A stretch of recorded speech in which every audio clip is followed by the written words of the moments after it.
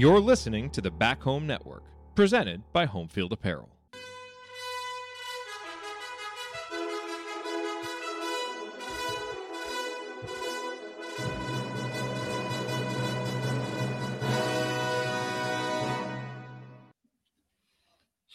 And welcome, Hoosier fans, to another victorious episode of Doing the Work, the first show on the Back Home Network covering IU women's basketball. This is our 94th episode, recorded on Wednesday, January the 3rd, 2024. I am your host, Kathy Amos, and I am joined tonight by my co-host, Jeff Marlowe.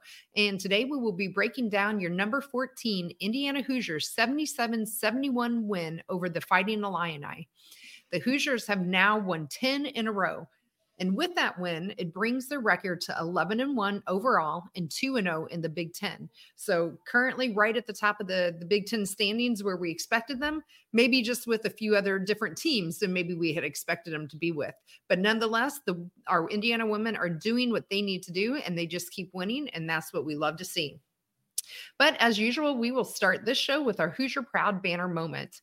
And Jeff, for me, I'm going to kind of go with right towards the end, I think happened the banner moment for me with 41.2 seconds left in the game. Coach Morin takes a timeout and gets the team together. They start to come back out on the court and then promptly turns around and takes a second timeout. So I'm not sure if she just didn't like what she had seen from Illinois coming out on the court, or she changed her mind, or what happens. But whatever it is, it was good for us, because then they came back in and Yarden went in and they drew up a play for her. She got a 3-pointer and she made that 3-pointer, making it 67-71. And then immediately after that, she came down and was fouled on a defensive rebound and had 2 more free throws, putting us up 67-73. And that was pretty close to the final score of the game. And to me, I think that really solidified, the team coming out right out of that halftime, right after that timeout, being very hyper-focused, and especially after the way the third quarter in particular defensively started. I think we really needed that jolt from Yarden. And, she would end up having, I lost my thing. She ended up with 12 points, and 5 of them were in that 10-second stretch there in that time. And, it's another example of Yarden coming up clutch and, how our players know the role on the team. And in this case, Yarden came out and kind of solidified that for us down the stretch. So for me, that was our banner moments. And as always, our banner moment is brought to you by Home Field Apparel. They're the presenting sponsor of the Back Home Network, who includes Assembly Call and Crimson Cast. Home Field is constantly releasing new schools or updating their products for schools in their existing line. So you are bound to find something for you or anyone in your life that just loves great collegiate gear. Not only do you get great apparel, but you are supporting an Indiana-based business that has its roots in the Kelley School of Business. So go to homefieldapparel.com and use our promo code HOME23 for 15% off your entire first order. Again, that promo code is HOME23 for 15% off. And the website is homefieldapparel.com. Wear one for the team.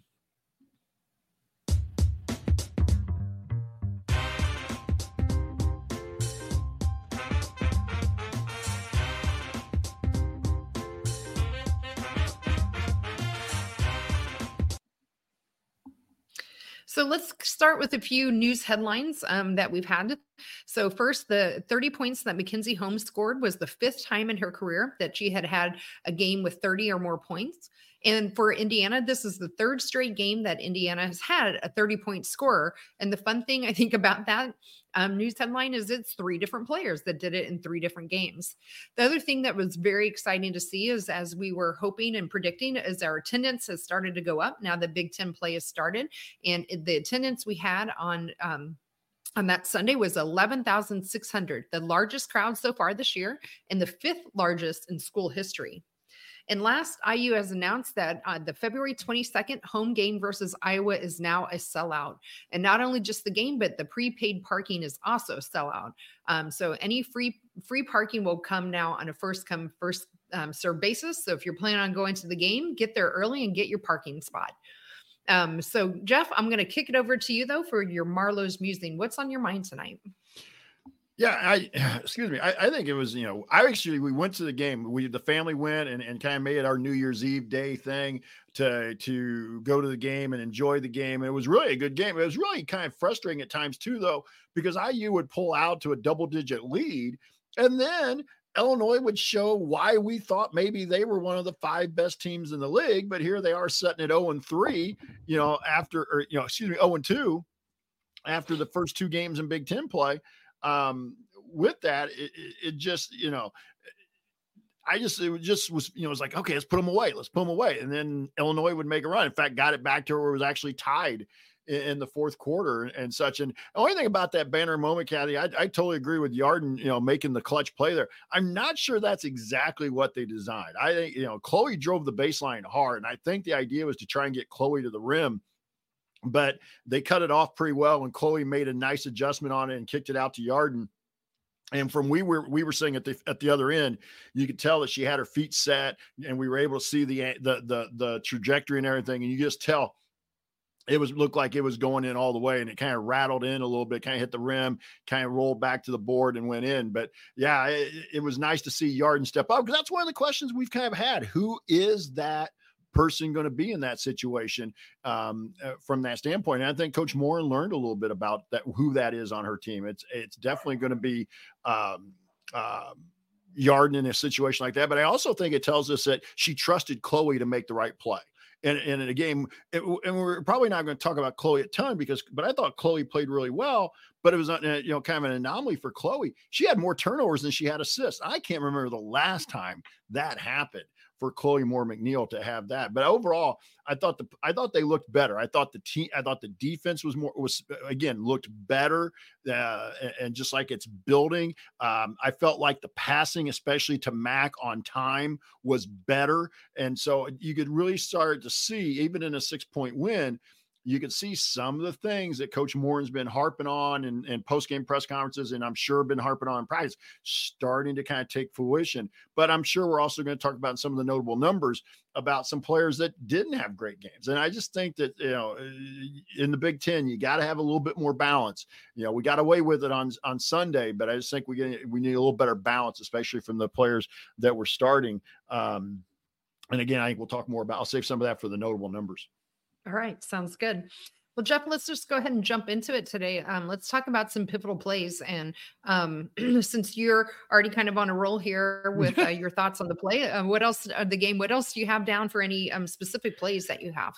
I'm going to go back into the first half, Kathy, in the second quarter. I was actually taking some notes while I was at the game, and kind of had to go back and tweak it a little bit. But 2:17 to go in the first half, second quarter. Mac made a 3-point play, made the score 34-23. We were up 11. And I think everybody was starting to feel pretty good about that, a pivotal play. But at the end of the half, and this is the pivotal play I was really wanting to get into, Chloe, and I'm not saying Chloe per se did anything wrong, but the shot clock was off. The clock's winding down in the half. You really want the last shot there. You don't want to give the other team an opportunity to get another chance at the other end. And so Chloe went a little quick. She got fouled, and she hit one of the 2 free throws. That made it 37-28 at that point, a 9-point lead. But she missed the second one. Illinois outlets it really quickly to Genesis Bryant, who goes down and hits a 3 at the buzzer. So that 3-pointer by Illinois just seems so huge at the time, because it gave them, for what I felt like kind of the first time, some momentum in that first half going in. I was kind of like, the second half may get interesting, just because now there's a huge difference between a 9-point lead and a 6 lead or whatever. So, but that pivotal play right there, which it didn't come back to get us, but I just thought that was something that you want to try. Maybe I would not be shocked if Coach Moore and the staff talked a little bit about that on Monday and Tuesday in practice about, hey, we like the idea of what you did. It just needs to be a little bit later so we don't give up an opportunity at the other end. Yeah. What about what you got? Yeah. I don't know. It's not actually a play, but just something to point out. I thought our defense was actually pretty good. We held Illinois to 71, which was below their average again for the year. But in particular, in the first half, I thought on Makira Cook, we were really fantastic. She didn't score at all in the first half. Now, Cook would go on and end up scoring 24 in the second half. But in that first half in particular, I thought the defense on Cook was just stellar. And I'm quite sure if, and again, you can fact check me, Chloe Moore McNeil was doing most of the the defensive work on Cook that first half, which I think there was a lot being asked of Chloe Moore McNeil, as a senior in all season. But I think in this game, it really kind of showed up a little bit in her statistics, to your point with the turnovers. One of the things we've been hearing quite a bit is, Coach Morin and very publicly saying how she wants Chloe to be more aggressive offensively. And, now she's already being defensively aggressive. She's being the floor general, and to add in the scoring part. I think it might have negatively affected a little bit of her game with the turnovers. I think she looked a little bit, rushed at times, but for the most part, overall, I thought Chloe's game was really pretty good. And to me, that defensive effort in that first half in particular on Cook was an example of that for her. Yeah, I thought I really thought overall, except for that last little segment, that last couple of minutes, I thought the defense in the first half was really, really good from that standpoint. For me, and then I'm going to jump into the fourth quarter here, and I'm going to go to about the 3-minute mark. There was a defensive segment. And I forgot to look. I think I can pull it up here real quick. I'm trying to remember exactly what the score was. And it was, not the right quarter. We had just taken the lead 63-60 on on free throws by McKenzie. So we were just up 3 and then we came down on the defensive end, and we had a really good defensive segment where Mac had a block. And then while the ball was getting, was Illinois got it back, trying to go to the basket, and Sydney Parrish was able to reach in, grab the ball, force a jump ball, and I think gave us the possession. But I thought that segment in a game where we'd had the lead, lost it, now finally got back to a 3-point lead and felt like a little bit of comfort. What a big defensive possession, because I thought that really set the tone for the last 3 minutes of the game. Yeah, I remember that, and absolutely agree. And again, I think, overall, except for a stretch in the third quarter, I really had no problem with our defense that the team played. So one thing I did want to point out, and again, I don't know if it was a pivotal play or not, but to me, it was something that I thought was good to write down and sort of talk about, was also in that fourth quarter where Illinois had tied it up. It was 54-54. And, Sarah had really been struggling offensively in terms of scoring. And I'm sure we can talk about that a little bit more in depth. But one of the things Coach Morin talked about in her post-game press conference was this was a teaching moment where they really were emphasizing to Sarah and to Sydney, for that matter, that it wasn't coming to them offensively, but there were other ways they can impact the game. And in this case, I thought Sarah did. So at 7:42, Sarah drove, and she really wasn't trying to force her shot. Instead, she found Mac down low, who would go up for 2 to finally get us that lead back at 54-56. And to me, that was where I thought play from Sarah, because she wasn't pressing. She wasn't trying to do more than what was coming to her. And she took what was coming to her in the game, which in this case was getting the ball to McKenzie, who really offensively was on fire, I thought, on Sunday. So to me, I think that was a pivotal play because it gave us the lead back, and again, highlighted to me what Sarah was doing, which was what the coaches were telling her to do, which was to focus maybe on some of the other aspects of the game where you can impact things besides shooting, which is what, we've been kind of coming to know for Sarah.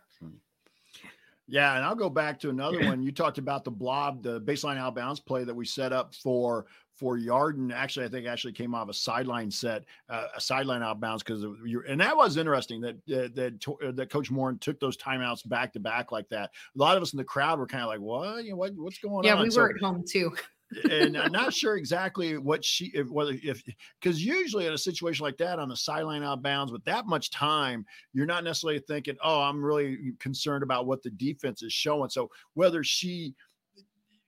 and sometimes you'll get this, and I think it may happen in the college game too, is sometimes kids see it on the board And then, when they're drawing it up, but when they go out on the floor, they don't get to the right spot. And so I wonder if maybe that had something to do with it. But anyway, I'm going to go back to mine. This is just a little bit earlier in that fourth quarter with 106 to go. IU had the ball out under their own basket, baseline out of bounds.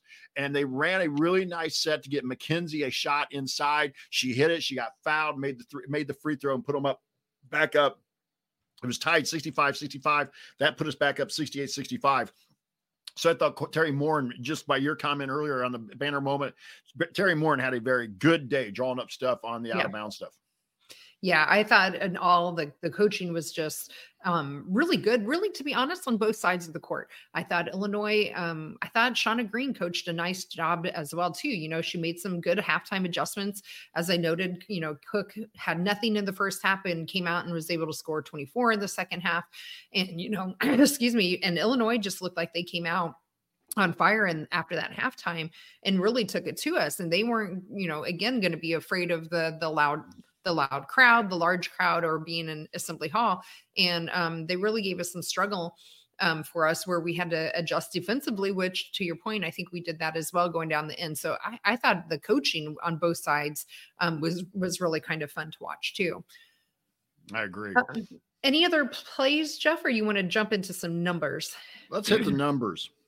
Yeah, let's do it. So why don't you go first and let's see what you got for us to kick us off. Well, I'll try to stay away from the individuals here, but I will jump to one that we talked about in the preview for this game. And that was Illinois was shooting the ball pretty well overall, but they were struggling from the 3-point line. And we saw this in some of the individuals. Like you said, Makira Cook ended up with 24, but she really struggled. She only shot 3 threes, but the overall as a team, Illinois was 2 for 10. And I think you're kind of seeing where their struggles are in some of these close games they're losing. The better competition is, again, I'm not saying it has to all be threes, but it's just you got to kind of make enough to put pressure on the other team. And sometimes you just need a 3 to give you momentum or to be a backbreaker. And right now they're just really struggling to shoot the ball from 3. But that was something we pointed out in the preview that we thought that was going to be a key part of the game. Could we keep them from erupting and having a really good game? Genesis Bryant only shot two threes for the game, but she was 4 for 11 overall. You just kind of feel like right now Illinois is that team that's really struggling to find and kind of maybe a little bit of the pressure of expectations has gotten to them. But I thought that was notable. 20% from the 3-point line that we, sometimes a little luck involved, but we held them to 20%. Yeah. And on the flip side of that, even with Sarah having an off night shooting 0 for 3, from 3-point land, we still ended up 5 of 13, which, was 38% on the flip side of that. So we still, outscored them in 3-pointers as well. A number we've also been kind of watching here with this team is rebounding. It's something we hear as well from Coach Morin in her press conferences and things. And again, this was another case where we got out rebounded 35-30. We ended up allowing, 11 offensive rebounds for Illinois to only 4 for us. And, while we shot 52% from the field, I still think there were some opportunities we could have gotten a few more rebounds on both ends of the floor. So that's still something that I really think we need to keep an eye on with this team because, we were able to pull this game out by 6 points in the end. But I think that's going to come back to haunt us if we keep continuing to give up that many offensive rebounds. In this case, it led to 10 second chance points for Illinois. Yeah, and especially in the couple games we have coming up, both those teams are very good rebounding teams, at least in rebounding margin so far. So I think that's a good number. And you mentioned that, Kathy. Illinois won the battle in second chance points 10-7, but Indiana won the points in the paint 44-36. So it did even out a little bit, but I agree. The big concern there, if they won 35-30, you wouldn't say too much. It's the 11 offensive rebounds. And that's got to be the big concern as you look at the numbers and dive a little deeper into it. The other number I wanted to point out is this was something we even talked about in the preview that I kind of put you on the buy or sell on our last episode about free throw shooting. Well, maybe they were listening to us because our free throw percentage on Sunday was 18 for 22, 82%. Yep. So a much better day at the free throw line. And again, we talked a little bit about this team has to be more consistent at the free throw line because in some of these tight games, free throws are easy points and they can be make or break. Yeah, absolutely. Any other team numbers, Jeff? I had one other one if you don't. Go ahead. No, I don't have anything else. All right. My other team number really was 8-9, and that is bench points. It's something we ended up winning this time by 1, but 1 I'll take because 9 points off of our bench was, it may not sound like a lot, but to me, I thought that was a really great step forward for this team, especially from the bench. And 8 of those came from Lily Meister. And I thought, Lily played 10 minutes. She was 4-4 from field goal range. And I thought she came in and gave some really good minutes off the bench. I know there was one of those baskets that she made, and I already saw it in the chat from Eagle Eye, but I had said almost the exact same thing to my husband as we were watching the game, was her footwork was really great. And I said, you clearly can see she's been working with Mackenzie because I thought she came in and gave us some nice minutes off the bench, as well as Lexi Vargas or why she only had one point, but she had 10 minutes as well off the bench. And so while it's maybe not to the degree that we may want in terms of, bench strength, but we did have 4 people come in off of the bench and provide us, I thought, some pretty decent minutes between those 4 people. Yeah, but I may make the comment, maybe Mac needs to start working with Lily a little bit because Mac still had 5 turnovers on Sunday. So, and a couple of those were travels with the happy feet as well. So I'm going to save my comments for Lily for a little bit later because I got a feeling we're going to talk about her a little bit more when we get to down the line here in the podcast. I do want to point out, and again, I know this isn't an IU number. I do want to point out a kid, an Indiana kid that at least I saw play a lot going up when I was coaching here. And as I first got out of coaching, Kendall Bostic, we mentioned being an Indiana kid, Northwestern High School, just outside Kokomo. Bostic had 18 points, 11 rebounds. So it's always nice, and especially when we still get the win, to see an Indiana player come back and have a nice game at a Simon Scott Assembly Hall. And also, I didn't put this in the pivotal place, but there was a really nice moment after the game ended, almost really right after, before they even got to the handshake line, where Sydney Parrish and Kendall Bostic found each other, hugged each other. Oh, did they catch that on TV? Yeah. Okay, well, that's great because those are two. I'm not exactly sure of the history, but I wouldn't be surprised if they didn't play some AAU ball growing up. But Kokomo, Northwestern, Hamilton Southeastern had some battles. So that there's some just a really, you could tell there was a connection between the two. I thought that was really neat to see after the game. I didn't realize they were able to capture that on the TV. Yeah, just before they cut away. Yeah, it was fun to see that too. Yeah. So, but I don't have any other notable numbers. No, the only last one I think we would be remiss in not mentioning is turnovers. We ended up with 16 turnovers that led to 17 points for Illinois as well. And so, again, that's not where the team is, aiming for. They're really wanting to be around that 11 or 12 mark. And to your point, Mackenzie Holmes had 5, but we also had 4 from Sarah and 4 from Chloe Moore McNeil. So it would be nice if each of those, players can get it down 1 or 2. To keep it to 3 or less, I think that will get us right to our 11 or 12 that they're really targeting. So I just wanted to point that last number out. But well, with that, we can talk some more individual numbers as we get into our awards part. So let's talk game ball. I think this one might actually go pretty quickly, or at least easily. We may have some discussion here coming up. I have a feeling on the hardest workers. So let's talk about your game ball. Who do you give? I'm actually, before we get your vote, let me recap. For those of you watching on YouTube, you can see the scroll, but for those of you who are not, right now, our game ball stands at 4 for Mackenzie Holmes, 3 for Yarden Garzone, 3 for Sarah Scalia, and 1 for Sydney Parrish. So, okay, Jeff, who do you got? I'm going with the obvious here. Mackenzie Holmes, even though we mentioned the 5 turnovers, you look at the overall body of work, it may, and again, this is hard to say sometimes and feel like you're not hyperbole or being sarcastic, but I really felt might have been Mac's best game of the year so far. 30 points.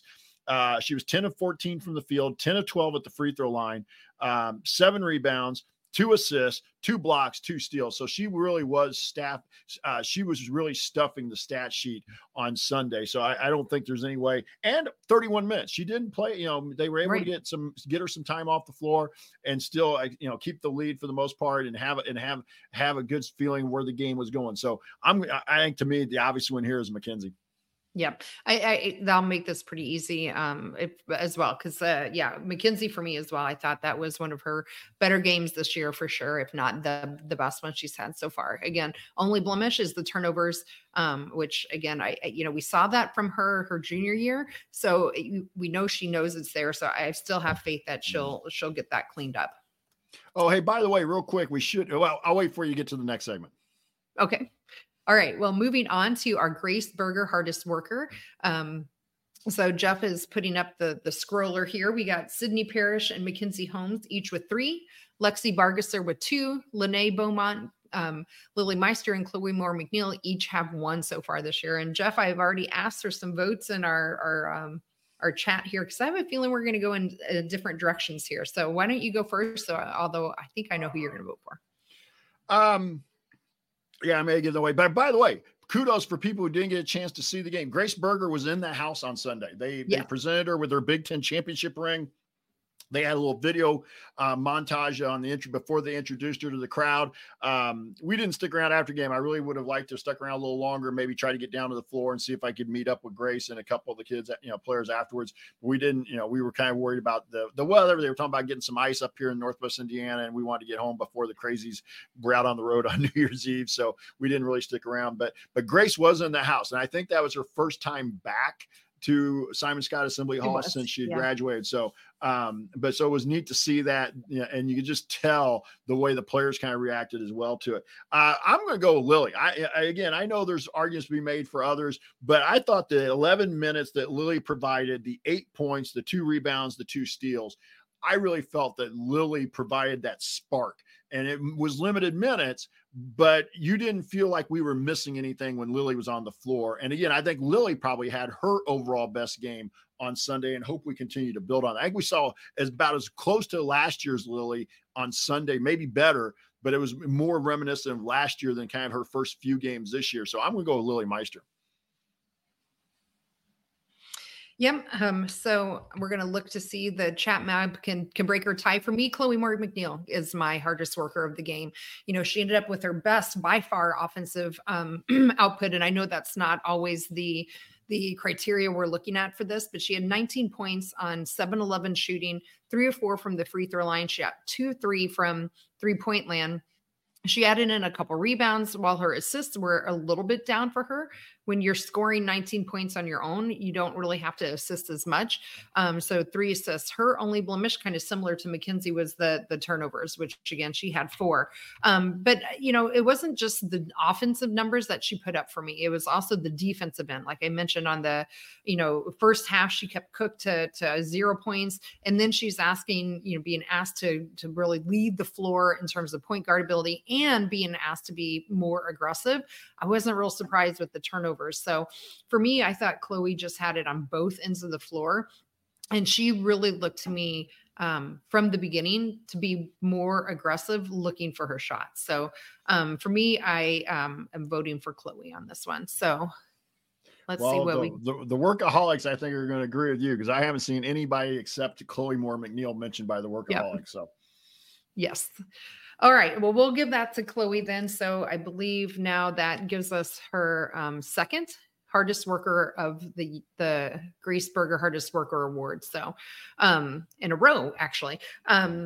So Jeff, since we're kind of trying to wrap this up here a little earlier than what we normally would do you have any other overall thoughts on the Illinois game before we talk about what's coming up? Yeah, real quick, I do think we've mentioned her kind of in passing, but I do want to point out Sydney Parrish did not shoot the ball very well. And you mentioned this a little bit ago, but 7 rebounds, 2 assists, and a steal. So I thought Sydney had a fairly solid game. And you look at, especially one of the things I always look at with Sydney is fouls. She only had 2 fouls, so that means she's staying on the floor as much as possible. She's not getting in foul trouble and having to go to the, kind of the auto bench routine. So I do think we need to shout out to, especially the 7 rebounds, 2 assists, and the steal by Sydney Parrish. Yes. Oh, one thing too, Quang just pointed out in the chat that we didn't talk on is that we played Lily and Mackenzie at the same time, which has not happened before, which was an interesting look. And Coach Morin was asked about that in the post-game press conference. And she had said, it was part of because Illinois went bigger. She was doing it because of matchups. We've seen that before, but she said they've practiced that before and they wanted to try that lineup and have those 2 in there together. And I thought they actually played really nicely together. Jeff, so I don't know what it was like there in person. Yeah. It wasn't real long, but it is something Coach said that she'd like to see us do more often when the matchups present themselves. Yeah, we noticed it. I noticed it right away when they left Lily, or I can't remember who came in, who went out, Yeah. but whoever was on. But when they both stayed on the floor, I was kind of like in my head. I may have not said it out loud to my family, but it was kind of like that's interesting. But I the first thing I thought was Illinois had gone a little bit bigger. They had gone with 2 good sized post players at that point, so I thought they were really just trying to make the matchup, because even though Sydney does a nice job of guarding some post players, it really would have been a mismatch on for her a little bit. So I thought that was why they did it. But I'd like to see a little more of it. I'm not saying I'm looking for 20 minutes of it, but I would love to see 2, 3, 4 minutes of it a game. Yeah, me too. I thought it was really good. Lily especially, I thought was setting some really fantastic screens for Mackenzie to get her open down there. So it was nice to see that. So, well, Jeff, why don't we go ahead and talk about our upcoming game that we have coming up, which is against Michigan. This game will be tomorrow night, January 4th. The game tips off at 7 Eastern, 6 Central. It will be on the Big Ten Network, Big Ten regular, not Big Ten Plus. Michigan is currently number 36 in the net. In terms of the overall series, IU leads the all-time series 48-29, including 26-8 at Simon Scott Assembly Hall. This game will be at home again in Bloomington, so this will end their nice long home stretch that they've had before they have to go on the road. But this one will be at home. From a terms of last year, Indiana won both of those matchups, 65-61 at home, and then 92-83 on the road. And in the last 10, Indiana is 6-4 against Michigan. So Jeff, you want to talk a little bit about Michigan's record and a little bit about their team stats? Oh, we can't hear you. You might have muted yourself. Sorry, I did. I muted myself because the puppy was barking in the background. But anyway, this is one of those that you might surprise a lot of fans when you look at that IU leads, how much IU leads the series here. Because no offense to the program, but this was not a dominant women's basketball program for a big chunk of the 90s and 2000s. And so to have a plus 19 advantage over Michigan is a little, I remember as I was typing that in the run sheet, I'm like, wow, I'd forgotten we were up this much. But it's been much more competitive over the last 10. If you go back to last year's game at home, if you remember correctly, that was a game where Maddie Nolan, Indiana kid, kind of got in and got under the crowd skin a little bit. And it was really, but a feisty game. Michigan was still pretty solid and lost Naz Hillman. But other than that, they were still pretty good. And so it was a pretty physical, pretty chippy game. I don't think we'll see that this time around. Maddie Nolan is transferred out. In fact, if you get the chance, I think she's playing at Colorado right now for a pretty good Colorado team. So Michigan right now, 11-3, 2-0 in the Big Ten. Now here's where it gets interesting with Michigan. Their losses are to Ole Miss, 60-49 in the Bahamas. But Ole Miss is number 62 in the net. They lost at Toledo. Kudos to them for going on the road to a mid-major. I'll give them credit for that. That was a true road game too, right? I mean, true road game. Not at a neutral site, yeah? No, at Toledo. But Toledo's number 85 in the net. They lost that game 69-46. They lost to Florida in the Jumpman Invitational down in Charlotte, 82-65. They're number 43. So their losses aren't like they've lost to top 10 teams in the net, top 15. So you're kind of like, But they defeated – Go ahead. Yeah. I was just going to say the surprising thing too is that those losses weren't even close losses. No. 60-49, 69-46, and 82-65. Right. That was the more surprising thing. Not necessarily that they lost them by the margin, but yeah, go ahead with the wins. But then they've beat Illinois on the road by 36. All right. They beat Ohio State in Ann Arbor. Now, again, it's a good win because Ohio State is number 17 in the net and you beat them by 9, but it was at home. So I'm not totally shocked by that outcome, even though I'm still the belief that Ohio State is going to be a team you got to deal with at the end of the year. But they beat Middle Tennessee, who's number 59 and right now is projected in the bracketology as the automatic qualifier for that. They beat them by 14. And then they actually also went to Harvard and played a true road game at Harvard and won. But again, doesn't sound big, but Harvard's number 70 in the net. They're not an easy game on the road. So it's really kind of where are they? But right now, I think that to a large degree, you look at the individuals we're going to talk about here in a few minutes. I think sometimes this is one of those teams where the whole is much better than the individual parts. Together, they're playing pretty well. They're averaging 72.9 per game, which is 10th in the league.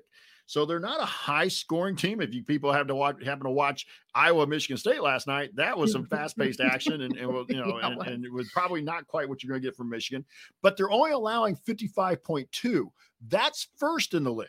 They're first defensively. They're shooting 43.3% on field goals, 10th in the league, but they're shooting 37% on threes. That's third, and they shoot 21 threes a game. Now, they average 15.7 turnovers, but they force 18.9. So that differential makes them fifth in the league, and they're plus 10.7 in rebounding margin. They're plus 10.7. That's third in the league. Now, I think that number will come down throughout league play, but this is a team that we have got to keep off the glass. Right. Yeah. And I know, Jeff, you put some IU by the numbers in here. So just to kind of contrast that for everyone, we're scoring around 80 points per game and only allowing 57 points per game. So defensively, actually, Michigan's ahead of us right now in terms of points allowed at not by much, but by 2. But yeah, the bigger concern for me is the rebounding, a 4.3 rebounding margin for us. Compared to their 10.7. That number in particular has a lot of concerns for me as well. So that's the biggest thing I think we need to be, in my opinion, watching for.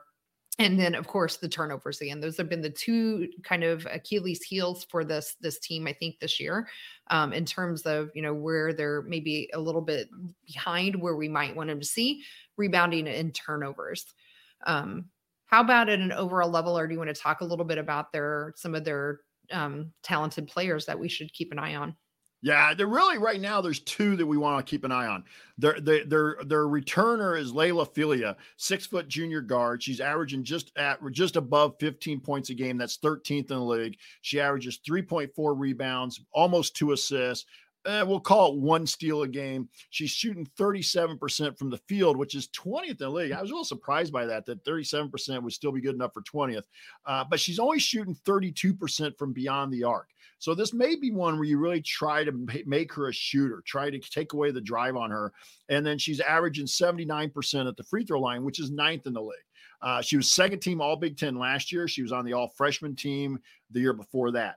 Then the other player to keep an eye on, at least so far overall, is Lauren Hansen, 5'9" guard, graduate guard. She played 3 years at Mizzou and 1 year at Auburn. So this should be her last year of eligibility here at Michigan. She's averaging just 11.6 a game, just over 2 rebounds a game, 2.5 assists, just over one steal, 44.5% field goals, 36% on threes, 86% at the free throw line. Now, the field goal, the threes and the free throws should be enough to have her in the leadership, but she must not be meeting the minimum number of shots because she wasn't listed on the Big Ten website.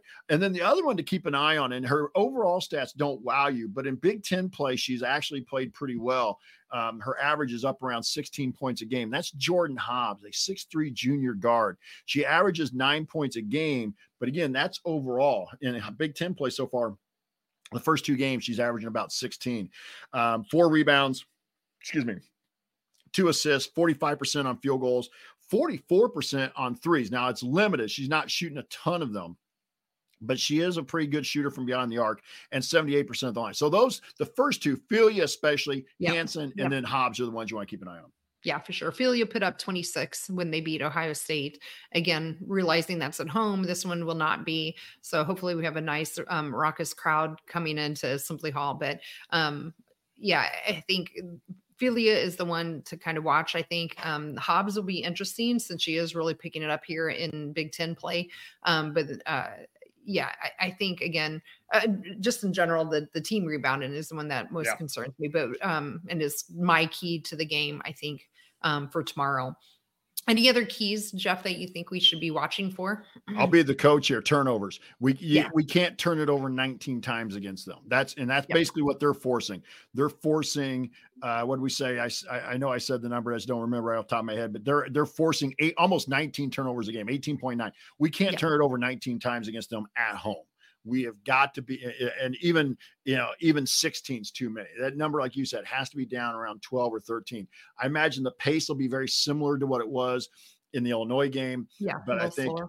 yeah, and I don't think you're going to see, like I said, we're going to talk a couple minutes here, but it's just, but I think it's going to be one of those games where you got to value the ball. And so, like you said, rebounding and turnovers, kind of classic coach speak. Yeah.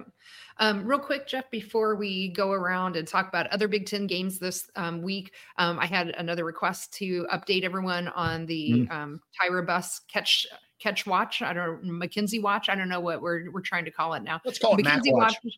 The Mac watch. Okay. So Mac watch, here we go. So with her 30 points that she put up, she has now a total of 2,130 points. That is 234 points to take over first place as all-time leading scorer. With the number of games that we have left, just regular season on the schedule, she needs to average 14.6 points per game. The other number where she can move up a little bit is in rebounding. She's currently seventh in Big Ten, in all-time rebounding, but she's only 17 rebounds behind, moving into sixth place there. So I think she'll move up a little bit. There's pretty slim chance that she'll be able to take over first there, but I think she could potentially move into the top 5. So there you go. She keeps their average around 14.6 points per game again, and that's only for regular season. So she's well on pace to be able to take over that first place spot. Okay. Awesome. Moving on, we have another little segment that we're adding in here called Around the Big Ten. So for those of you who might have missed it, last night on Tuesday, Michigan State came into Iowa and played Iowa last night and ended up just barely losing to Iowa 73-76. And that was on another last second shot from Caitlin Clark. So with, I think, 0.3 seconds left to go. So 73-76, Michigan State barely lost that game to Iowa. And again, that was in Iowa City. We don't have time to really get into a whole lot of Michigan State. I was able to watch a good chunk of that game. And I know, Jeff, I think you watched quite a bit, if not all of it. But Michigan State and Iowa play fast. So they were a bit sloppy with the ball, I think, on both ends, but you could tell they were really trying to push the pace in this game. The other thing that noted to me, I think what is surprising a lot of us with Michigan State, that maybe we shouldn't have overlooked, is the fact that they have a lot of people that came back, and you can tell they've played together for a while. They seem to really have a lot of good seniority on their team. But anything that you'd want to point out quickly on that game before we talk about the one other Big Ten game going on? Well, I just think that it tells us more about Michigan State than Iowa. I mean, we know Iowa's going to be good. We know Caitlin Clark's going to make plays. But I think there are a lot of people who are kind of, well, just how good is Michigan State? And watching them last night, they're going to play a style that's going to frustrate some teams, and especially when you have to go to East Lansing. And there is some veterans there, Kathy, but some of those are transferred in. The A-roll girl, I believe, was hurt for a big chunk of last year. So she's back from Michigan State, but I think she missed a big chunk of last year. So there's just some things, and you and I and some others have had the conversation about, Michigan State's really not going to be that good. It's smoke and mirrors. But you got a new coach who came in from Bowling Green, and they're playing a much different style than they've played in the past. And I just think that I don't think you overlook them. I'm not saying they're going to win the league. I'm not saying they're going to finish in the top 4 of the league. But this is not a team that's going to finish 9th or 10th either. And so, they're going to be a tough place. Yeah, they're going to cause some problems. So I just think that it tells you more about them than it did about Iowa. And then I'll quickly take this one. The reason we wanted to talk about the Michigan State-Iowa game was even though Michigan State lost, all right, it does put them now with 2 losses in the Big Ten. They was their 3rd game. They lost their opener, and then they lost last night. But it was a big game because had they gone in there and beat Iowa, they really could have thrown the league into a little bit of a tizzy. They, because Ohio State would already have a league loss, and that would have left Maryland. IU as Maryland. Everybody else has lost. Then you got Maryland and Minnesota playing tonight, both 1-1 coming into that game. And what really do we know about Minnesota yet? They lost to Iowa. No shame in that. But only beat Purdue by 2 at home. So what is Minnesota? And they're getting some bracketology stuff. But right now, Maryland's up at the half, 43-36 in Minneapolis. So the reason and I'll be honest with our listeners, I kind of put this segment in here just because I thought it'd be interesting to look at some of the other games outside of Indiana games. They're having impact on the league. And I think you're going to find out a little bit more about some of these teams as we head toward them. Yeah, I agree. I mean, I kind of alluded to that at the beginning of the show when I said, oh, well, Indiana's, 2-0. In the Big Ten right now, and they're right up at the top where we expected them, but with different players than we expected. So Iowa is 3-0. They're a half a game in first place. And then here we are tied in second, which is not surprising, but we're tied with Michigan and Nebraska, who we didn't really talk about either one of those two teams being as, a top 4 team. Now, again, early on, most of the teams have only played 2 games at this point, a few with 3 under their belts. But, surprising for me, Illinois at 0-2, sitting down at the bottom down there. Yep. Ohio State losing that game at 1-1 and Maryland. And, even Michigan, even though they're 2-0, confusing with their non-conference, I don't know what to make of them yet. Their games, they beat Ohio State, but then they lost some of those double digits. So I'm still not quite sure where to put them. So I think we'll learn about Michigan a lot, as well as ourselves tomorrow when we play them there at home. Any other thoughts around the Big Ten, Jeff, or do you want to wrap up this with your final thoughts? No, I'm good with the Big Ten. All right. Yeah. So why don't you give us kind of your final thoughts then going into, wrapping up the Illinois and going into our third Big Ten game tomorrow night? Well, I think we talked a lot about this, Kathy, so I'll try and keep it as short as possible. Just that, again, you want to keep winning. And yes, it was a much better effort. It was a better, I felt better about this game than I did the Rutgers game back in the early part of December. I felt better about this game than I did maybe some of the games, for example, at Maine or whatever, and a couple of the other games like that where we struggled on the road a little bit. But I feel like the team is starting to really buy, I won't say buy in, but they're starting to understand exactly what Terry Morin demands and why she demands it of them. And I feel pretty solid about that. Now they got 2 big games this week, and then you throw in next week, a week from Saturday, they go to Iowa. So there's a big stretch here coming up.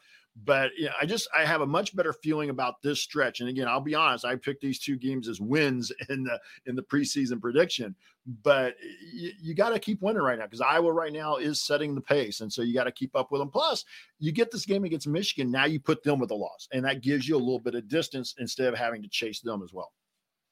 Yeah, I agree. I think for me, I feel much better about this as well than I did some of the other games. Like, I was not real excited after the main game in particular, where I know I get that we ended up winning that game, but boy, it was a lot closer and a bit of a slug. And I never quite felt nervous in this game, maybe a little bit when Illinois tied it, but I always just felt like they were in control and doing what they needed to do. And, the interesting thing that we're seeing again with a Coach Morin team is that we have multiple people that are contributing in different ways and not quite sure what you're going to get each night. Like we mentioned, this is the 3rd game in a row with 30-point scores, and 3 different ones that scored nonetheless. And so I think, if we can fix the turnover a little bit and the rebounds, I think they're going to be exactly where we need them to be. And here we're talking about that on January 3rd. So I feel pretty good about where this team is. I agree. Well, Jeff, I think that wraps us up if we want to head into what's next. Up next.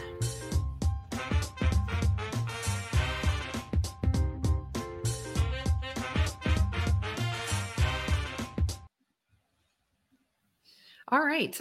For us on Doing the Work, we will not be going live immediately after the game tomorrow night. We will be coming back with you on Friday, January 5th. It'll be a little bit earlier since it's a Friday for our normal time. We will be going live at 6 Eastern or 5 Central. We will wrap up that Michigan game and preview Nebraska. And then we'll be coming pretty fast and furious here with you with some Doing the Work shows, because right after that on Sunday is the Nebraska game. And I am actually going to be going to that game now. So Jeff is going to be having Andy Bottoms from Assembly Call filling in for me on Nebraska, which is January 7th. And then we'll turn right back around on Wednesday, January 10th after the Penn State game. And then right after that on January 13th, the Iowa game. So we'll be coming at you pretty quick, but just remember, we will be back with you on Friday to talk about Michigan. Assembly Call on the men's side will be on tonight after the Nebraska game post-game show. They will also have their normal Thursday night game show tomorrow night. As well. In terms of wanting to see us on the live show, if you'd love to be part of the live chat, we'd love to have you here. And you can subscribe to our YouTube channel at youtube.com/@BackHomeNetwork. You can also be part of our private community and find out more at assemblycall.substack.com. A special thanks to John Ringer of Riggs Design for designing our logo, and a big thank you to Bob Thompson for the music you heard in our broadcast. But most of all, thank all of you for listening, both live and after the fact. We appreciate all of you. And we will be back to talk IU Hoops with you again soon on Friday afternoon. But until then, keep your elbow in, your eyes on the rim, and let's go Hoosiers.